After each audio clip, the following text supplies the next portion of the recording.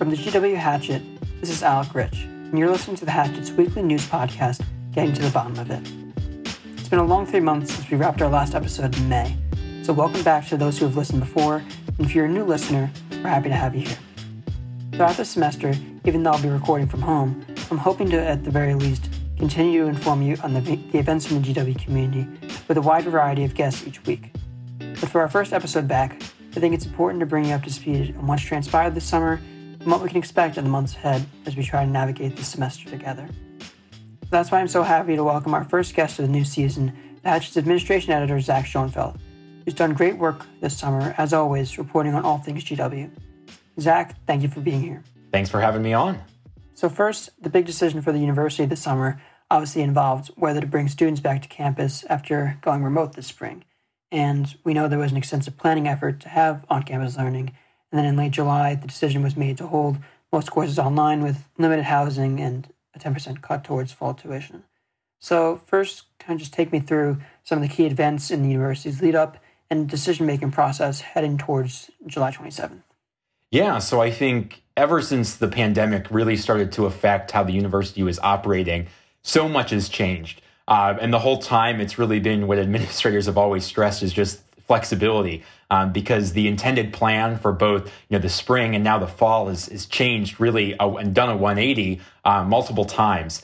We saw in the late spring and the early summer tremendous efforts from the administration to try to bring students back for the fall. They had built up a whole testing capability to test all students when they came back to try to keep things safe. But as we went through the summer, as cases started to go back up a little bit, they really, made the reversal and said, even with all this planning that had been done, which by the time that they had decided to go online for the fall, there was already a few months of planning of really all of GW's top administrators meeting daily, actually for multiple months to try to bring students back. But eventually they decided with even all of that planning infrastructure in place, that just the current situation just isn't the best to bring students back, and they're concerned.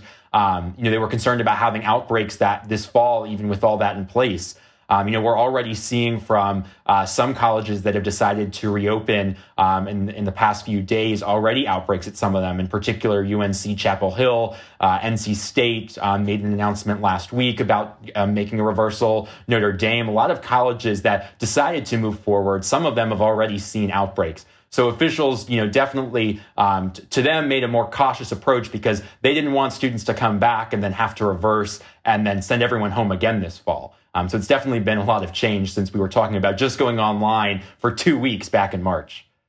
Mm-hmm. Yeah, I mean, we've seen, that was definitely, there was a certain amount of praise from the GW community in terms of that decision. What do you think was the final determining factor for the university, whether it be, rising nationwide cases or decisions by other universities around the country? It seemed to be a combination of things. I will say, I think for GW, in terms of, you mentioned other universities, it's specific to DC. GW is really the first major university in DC to announce that we were going online for the fall. They were really the trendsetter that now almost every university across DC has decided to follow. But I think there were, from originally when we were talking in the late spring and early summer about bringing students back, I would say there was a few different things that I think really, in administrators' minds, were the deciding factors in deciding to go remote for the fall. So originally, when they were planning for an in-person fall, under executive orders established by Mayor Muriel Bowser in D.C., GW had to submit to D.C. a reopening plan, which they did in June. And that plan detailed a lot of different things about how they would test students, about how they would do contact tracing for anyone that becomes infected, about quarantine facilities for those who were either exposed to someone with the virus or if someone had the virus themselves, social distancing, mask wearing and face coverings in classrooms and public spaces. So it really, went into a lot of different areas of all aspects of campus life. So that was in mid-June when they submitted that. And originally when they submitted it, they were expecting to get approval really no later than early July. They were hoping within maybe 2 to 3 weeks it would get approved. And as time went on, as we moved into July, there was still no approval of that plan that they had submitted. As we saw then, as we went into July, that was about the time when cases across the U.S. started to go back up. Now, here in D.C. locally, cases haven't gone above the spike that D.C. had earlier this spring, but they at times have ticked up a little bit. But they've been relatively okay, especially compared to some other areas in the country where there have been huge spikes this summer. But that being said, GW pulls students from all over the country. So I know that was one thing they were concerned about, was getting students back to campus in the first place. So that was definitely one concern that they had, was the rise in cases across the country in the summer. So that was item number one.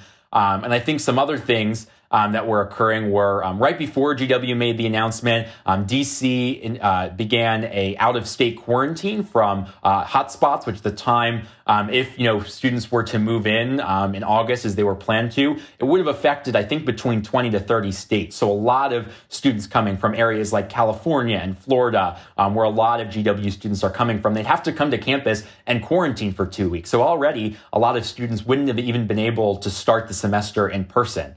Not to mention, if they were coming with family members, their family members would have to worry about quarantining as well. So that was really, I think, probably one of the last straws before GW decided to pull the plug, because they announced they were moving online the next week. But even before then, we had been hearing from administrators for a few weeks throughout July that they were starting to reconsider aspects of the fall plan, whether that be limiting who could come back to campus. Then eventually they decided to completely go online for the fall semester. So it definitely, I don't think it was one specific thing, but it was one thing after the other, where they just did not see it as the realistic scenario. And to transition to some more current events and some things that we can expect to see pop up on campus or in campus news in the coming weeks, first I want to talk about the economic fallout from the pandemic. The Hatchets reported that the university has a $220 million annual budget cap that it has to make up for. In early June, you reported that for the first time. Administrators said that they wouldn't be able to avoid layoffs any longer due to the financial impacts of the pandemic. And now we're seeing that in real time as part of these ongoing restructuring efforts. And you just reported on Friday that at least 70 staff positions, including career coaches, facilities workers, and internal consultants, have been cut. And, some have been able to reapply in newly created positions. But the move has angered members of the community, not only because other administrative hires were made amongst this hiring freeze, like Heather Swain, which is a separate conversation entirely, but also because of people have said that they should be tapping into reserves or the endowment in order to fix that budgetary loss. So first, that's a lot to unpack, but just what do you make of what we've been seeing on that front in terms of faculty being cut or staff being cut? Well, in terms of layoffs, I think over the past few weeks and past few months, we've seen kind of the conversation shift to layoffs. We started out back in March and April as the university started to realize it was going to face a major financial gap, which is now we're saying this fiscal year will be $220 million. Originally they said layoffs were on the table, but it's not, at that point, it wasn't really something that we thought, was definitely going to happen. But as we moved into the early summer, from top administrators, we had seen a tone shift to not only was it on the table, but it was something they were actively considering, to eventually, as you moved into the early summer, administrators, including President LeBlanc, began to say that they saw it as an inevitable and they wouldn't be able to avoid it as their financial projections, as more things became known, and they really started to realize the magnitude of how much this would cost the university, which definitely has only been exacerbated by the fact that we're online for the fall.